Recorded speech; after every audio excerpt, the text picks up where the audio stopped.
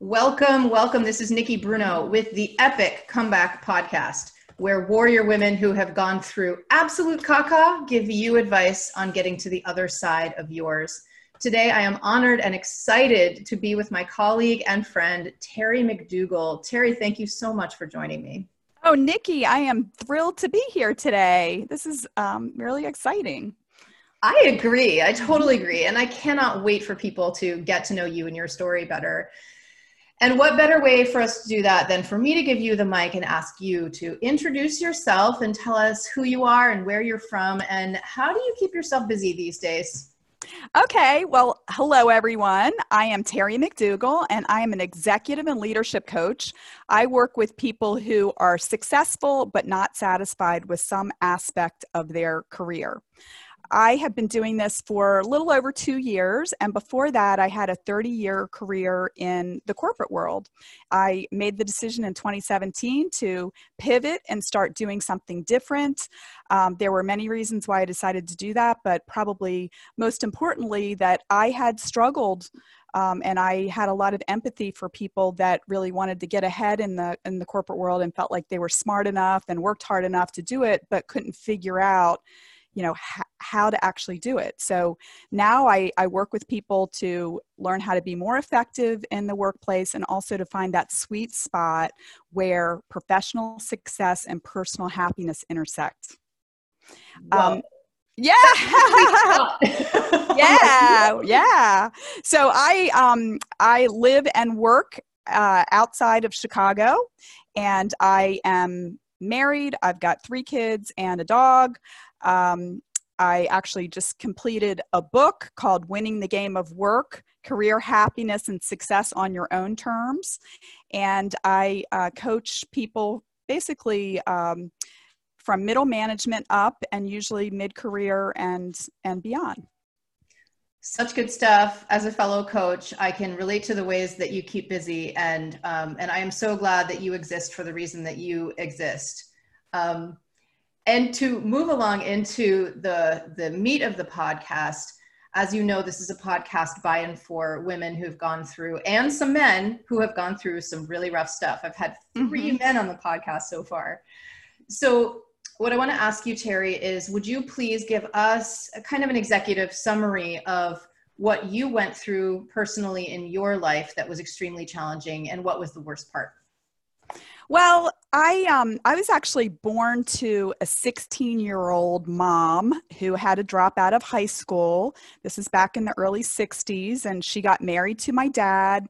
My dad got a job with the phone company, and it was good in terms of them being able to put food on the table and everything, but his job had us move. I lived in like 40 different places by the time I was in 5th grade. Most of that was, before I was in school, but once I got in school, we moved every year. And so that was hard. I mean, I wasn't, we were never around family. My parents were really young and pretty inexperienced. I think that my mom was pretty traumatized by the fact that she had lost so much of her childhood of, having to be a mom and at such an early age. And not only that, she actually had another child by the time she was 19 and a third one with my dad by the time that she was, I think, 23. So, a mother of 3 at 23. My parents got divorced when I was 12. So it's very funny to think about that she was like 29 and she was a divorcee with 3 kids. She got remarried, had another child with her second husband, divorced him. And, what I recognized, especially after my parents got divorced, was that my mother was, what I found out later, was mentally ill. I didn't recognize that there was any diagnosis for it at the time, but I did know that she was extremely unpredictable. She was very kind of all over the place emotionally. And it made it really difficult to understand how to be. And it was, going through the pain of having our family break up and then having to deal firsthand with my mom. I think my dad had really buffered a lot of her, you know, emotional, I guess, instability. But once he was out of the picture, it came full force at me and my sisters. And, you know, as a young woman, as a child and then a young woman, I really yearned for the love and acceptance of my mother. And I tried many, many things to try to get that. And when I became a mother myself, I finally recognized that although I deserved to have that kind of love and acceptance and to have the nice mommy, that I was never going to get it from her. And so actually in my early 30s, it took me that long to actually figure it out. It's hard to give up on the dream of having that kind of love and acceptance. Yeah. But I actually I'll just tell the story really quickly. My husband and I, we grew up in like Maryland and Delaware, and we lived in North Carolina at this time. I had gotten a job after I got out of business school with a bank down there, and we were married, had our first house, had our first child, and my mother had done something that really upset me. She has a way of, I mean, even now, I actually don't have contact with her now, but she had a way of really upsetting me very deeply. And she had done something, and I was actually laying in bed crying about it. And my husband and my little baby son, who was like a year old, were in the kitchen, and he was feeding my son breakfast. And I'm laying in bed crying, and I'm laying there, and I can hear them, you know, my son laughing and my husband like having a good time with them. And it finally snapped me out of it. And I was like, what the fuck? I got up, I went in the other room. My mother had actually sent me a gift, and this was the thing that had upset me. And I picked it up, I threw it in the box, I wrote this note, like, don't contact me again and stop, you know, trying to manipulate me. You're not going to have free rent in my head anymore. And I said to my husband, I want you to send this back. And that was like the beginning of my own life with myself. And it was the beginning of what's been a long healing process, but it's been really beautiful, right? Because I didn't allow her to suck the energy out of me anymore, which she had done for so long. And I was able to, you know, like plug the holes and rechannel the energy towards doing the things that I wanted to do. And, you know, I began validating that my own desires for what I wanted out of my life were good enough. And now that, you know, as a coach now, I really try to encourage other people to recognize that this is the truth. We're all here for a reason. We're all valid. We all have something to give. And it's not up to anybody else to judge us on whether that's good enough or not. Agreed. And that is a really moving and an incredible story.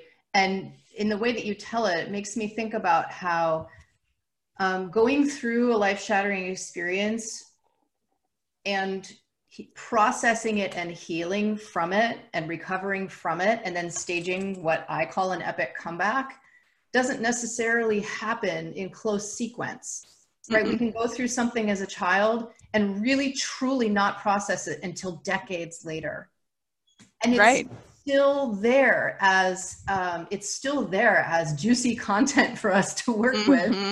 And I know this is true of you as it is true of me and other coaches, is when you kind of discover the world of personal development, or what may be called self-help, or working with a coach and growing into yourself, kind of growing into your ideal self, which is a process that coaching is all about. That it's about growing and progressing and reaching goals.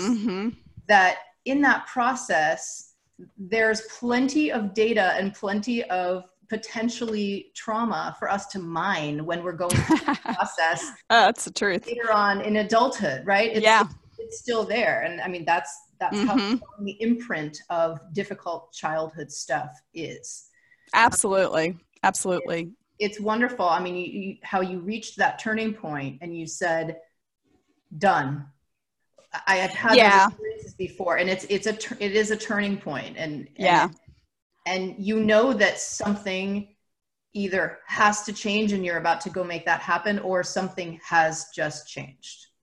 Yeah. And I would say too that, you know, I wish that I could say that, okay, that was the end. Like I never looked back, but she and I had many, not many, I'd say several encounters after that. You don't let a relationship like that go. I mean, you don't let it go easily, right? I mean, that's No. probably the most important, relationship that forms you. And there are many, here's one of the things that I guess I've come to recognize, and it's not easy, is that there's some very wonderful things about my mother. She's intelligent, she's beautiful, very smart. She wanted really good things for me. And I am the person I am today because, there is my daughter,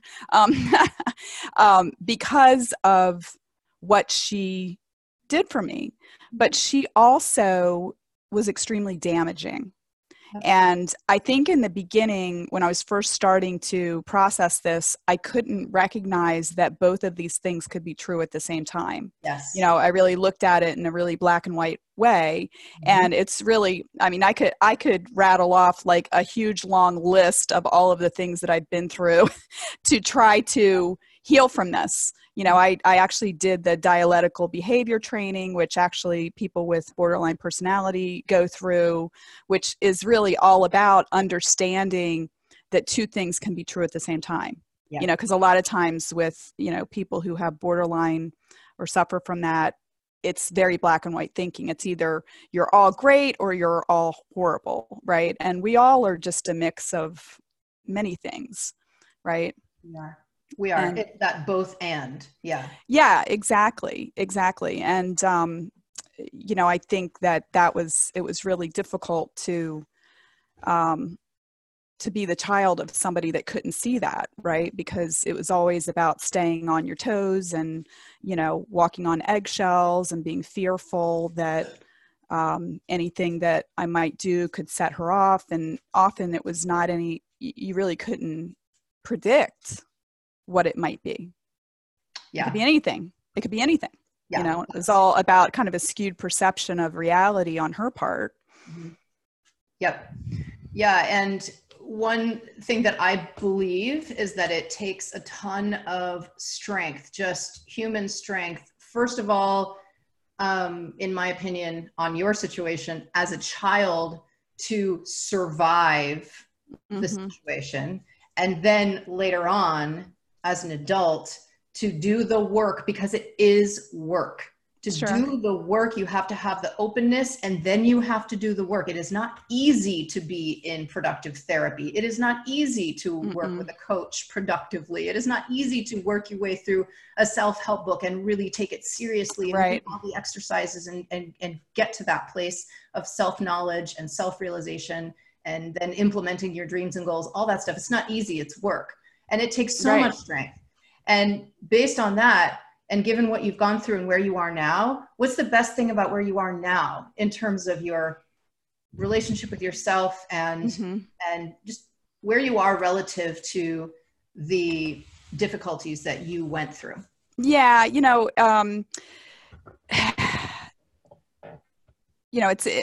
just want to say this before I answer your question, that a couple things that you've said just remind me that the healing process is like peeling an onion, right? That you probably never finish, and you just have to keep at it. And another point I want to make is that you're absolutely right. Like what it took to survive meant really like almost just creating this armor that I wore in life.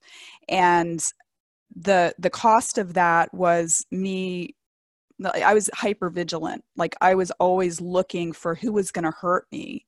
And even though I was successful at school and I went on to a good university and I did well in my career, I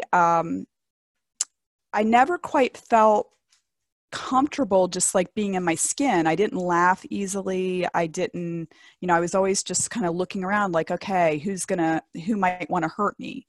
And that takes a lot of energy. And the big difference between me, 15 years ago or maybe even 10 years ago and now is that I feel very comfortable in my skin. I've taken the armor off. I am showing up as me. I feel fine. I laugh much more easily. I am doing stuff that's fun. I am following my heart. I'm being creative. And it's been a long journey, and there have been many wonderful people that have helped me along the way. But I'm really thankful that I've kept at it and that I just kept peeling the onion to get to me. It's my favorite part. This is the epic comeback part. It's my favorite part. And what you said is a great segue into my next question, because you were talking about people who've helped you along the way. Mm-hmm. And I'm wondering, who are some other warriors like you who have come through some real absolute caca and who've gotten to the other side and could be good guests on my podcast? Yeah, I mean, there's a couple people that I can think of. And actually, in my book, I interviewed 10 people, and there are 3 that come to mind right off the bat. There's a friend and former colleague named Laura who went through some pretty tough times as a child, and also recently some relationship issues, who now has her own company and is kind of living her life freely and in a great way. And then there's another woman that I know who I call Colette in the book, who unfortunately found herself married to someone who was an addict, who was squandering her money, her family's money. She didn't even realize it. And that she actually had 5 children and decided she needed to get divorced from him. She actually went back to school while she was getting divorced and got an additional degree that was going to help her. She now owns her own construction company. She's doing really well. And I actually look at her and think that that's an epic comeback. She's thriving now, which I'm just thrilled to see. Yeah. Awesome. Oh, that's so great. Thank you so much. And I'll follow up with you about getting in touch with them.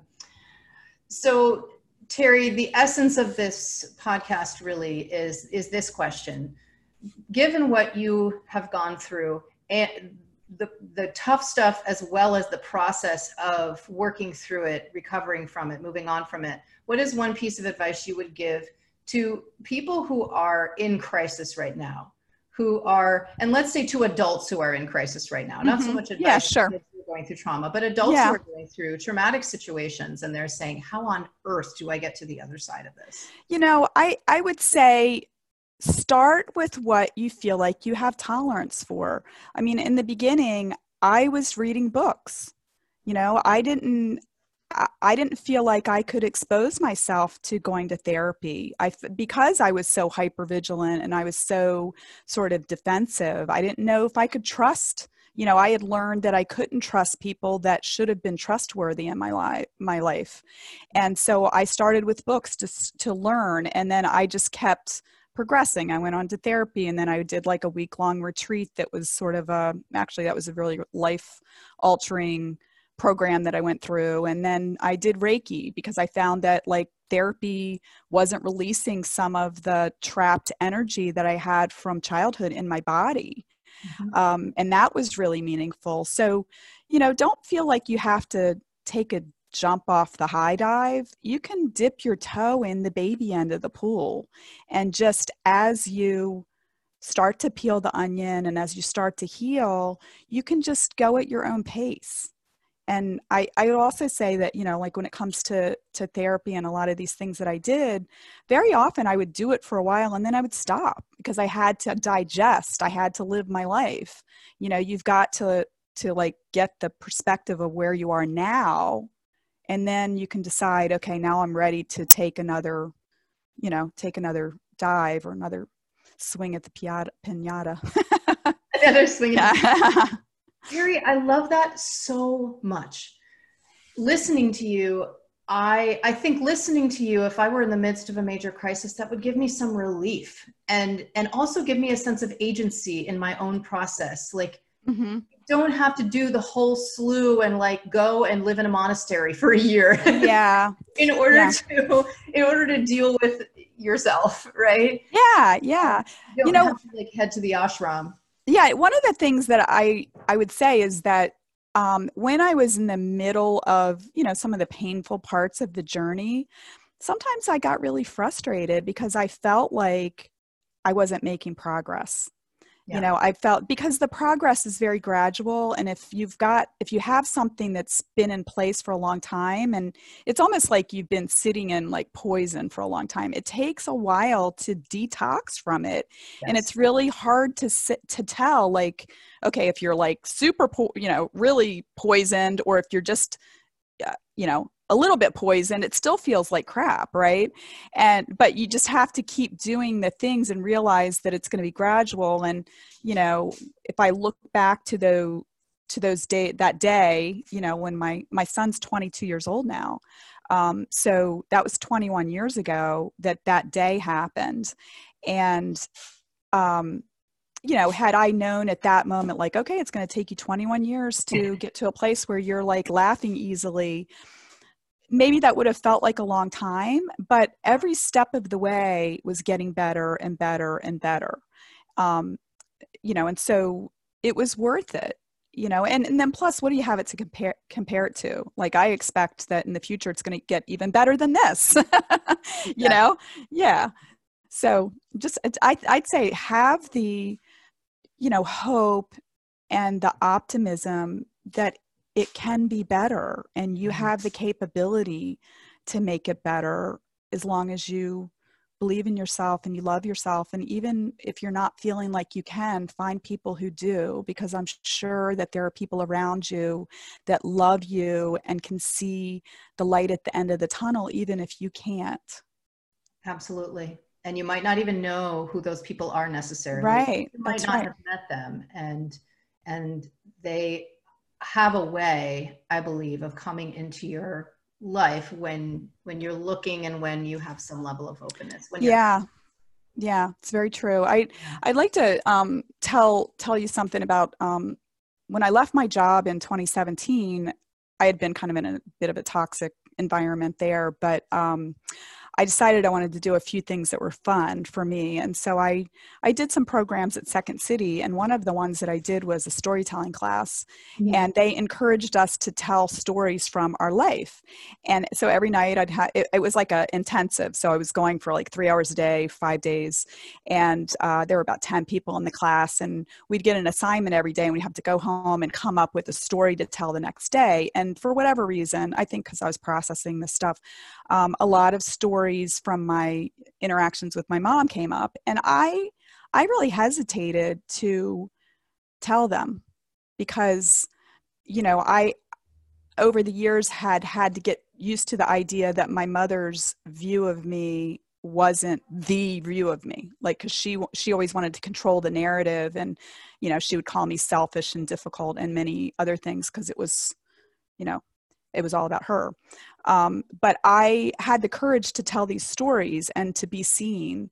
And the thing that was really wonderful about it was that after telling, actually, it was sort of that story that I told earlier about my son. It was a little bit more involved. And a couple people came up to me, out of a class of 10 people, came up to me and said, thanks for telling that story. I understand, because I had people in my family like that too. And so sometimes we can feel like we're the only ones, but there's a lot of, there are many people around us that seem normal, that seem super. I mean, we're all, I'm not saying that you're abnormal if you've had to go through this, but that we could never understand what they've also been through. And many people have been through a lot of trauma, and you can't tell from looking at them. But if you're willing to be seen, others will step up, and they might be a little further down the path than you, and they can serve as, an encourager, or friend, so. Yep. I call that aspirational support. So getting support from people who've been there and gotten through it and are now on the other side. So that you, as the person who's going through it, you can aspire to, you see, people like you and me on this podcast. That's what this podcast is. This podcast is aspirational support for people who are going through crisis right now. Yeah, exactly. I mean, I that you can get to the other side, because this is now maybe, I think it's my 105th episode that I've recorded. Oh, wow. everyone is proof that an epic comeback is completely possible. Absolutely. Yeah. Yeah. That is so cool. 105 episodes. That's so great, Nikki.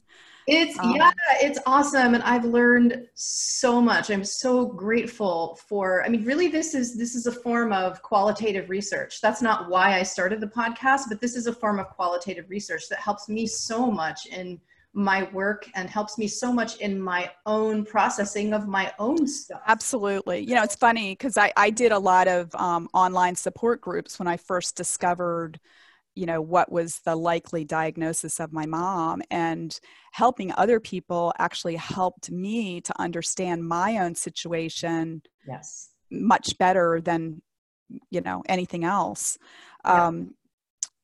There's something that you said that kind of, oh, I know what it is, that I feel like helping other people actually makes the fact that I went through this worth it. It lends meaning to it. Yes. Right? Because I can be very empathetic. Nothing really shocks me. You know, when people say to me like, oh my God, you know, they say something as a coach, you know, often people are bringing things to me that they feel shame around. Yep. And I'm like, I've heard so much and I don't judge, right? I mean, I know that shit happens and like a lot of crazy and horrible stuff happens, but we are all very resilient, you know, and we can come back from these things, you know, but I think that what's really important is to, as much as possible, to love ourselves and to be there for ourselves and to take action that is supportive of the beautiful people that we are. And I'm talking about everybody, you know? That's gorgeous. That phenomenon is beautiful. And based on my memories of coaching school and based on how much time I've spent with other coaches, I think it's, at least I've observed that it's common that people who are drawn to coaching and people who are drawn, I think, to therapy and drawn to teaching and drawn to service-oriented and personal development-oriented professions, is that I think it's common for people who are drawn to the professions to have gone through some pretty deep junk, some pretty deep caca. Yeah. Gone through that process, because helping other people helps me. Helping other people helps me process my own stuff, which isn't to say that my attention isn't on my clients, because it is. It's just true that that it's not necessarily this fully altruistic thing where, you know, where it's so rewarding to be in a profession like ours. Oh yeah, absolutely. As long as you're open to that kind, as long as you enjoy that kind of reward, you know, seeing someone else. Yeah, I absolutely love it. I feel like I'm helping to make the world a better place, right? Because I think that as each of us can step fully into who we are and what our potential is. I mean, I look at it like we're all here for a reason. And if we're not fulfilling that, we're actually kind of depriving the world of what it really could be. You know, if we can all step up and be who we are and throw off the things that bind us or keep us from being that, it's going to make the world a better place. Absolutely. Up levels the universe. Yeah, exactly. Up levels the universe. Yeah, totally. Yeah. I completely believe that. That's totally the idea. All right. Well, we are beyond running out of time, but I don't care because it's my podcast. I'm going to ask you for a quick answer to this question, which is, Terry, if you could have any superpower that you don't already have, what would it be? Oh my gosh. Wow. That's you know, okay, let me think. Because I actually feel like I already have like a super attuned, intuitive superpower. I am able to see things that I don't know how I'm able to, but I think I'd like to fly. Uh-huh. I wish Exactly. it was, I just think it would be fun, right? To be free and to just be able to like see things from a different perspective. It would be so cool. Rock on. I love it. Terry, where can we find you? Uh-huh. First of all, thank you for being my guest. And where can we find you so we can follow you and buy your book and hang out with Terry? Yeah, well, thank you for having me on. You can find me on my website at terrybmcdougall.com, and that's Terry with a Y, B as in boy, and then McDougall, just MC with two L's.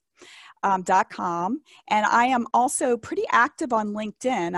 I post videos and articles quite often on LinkedIn.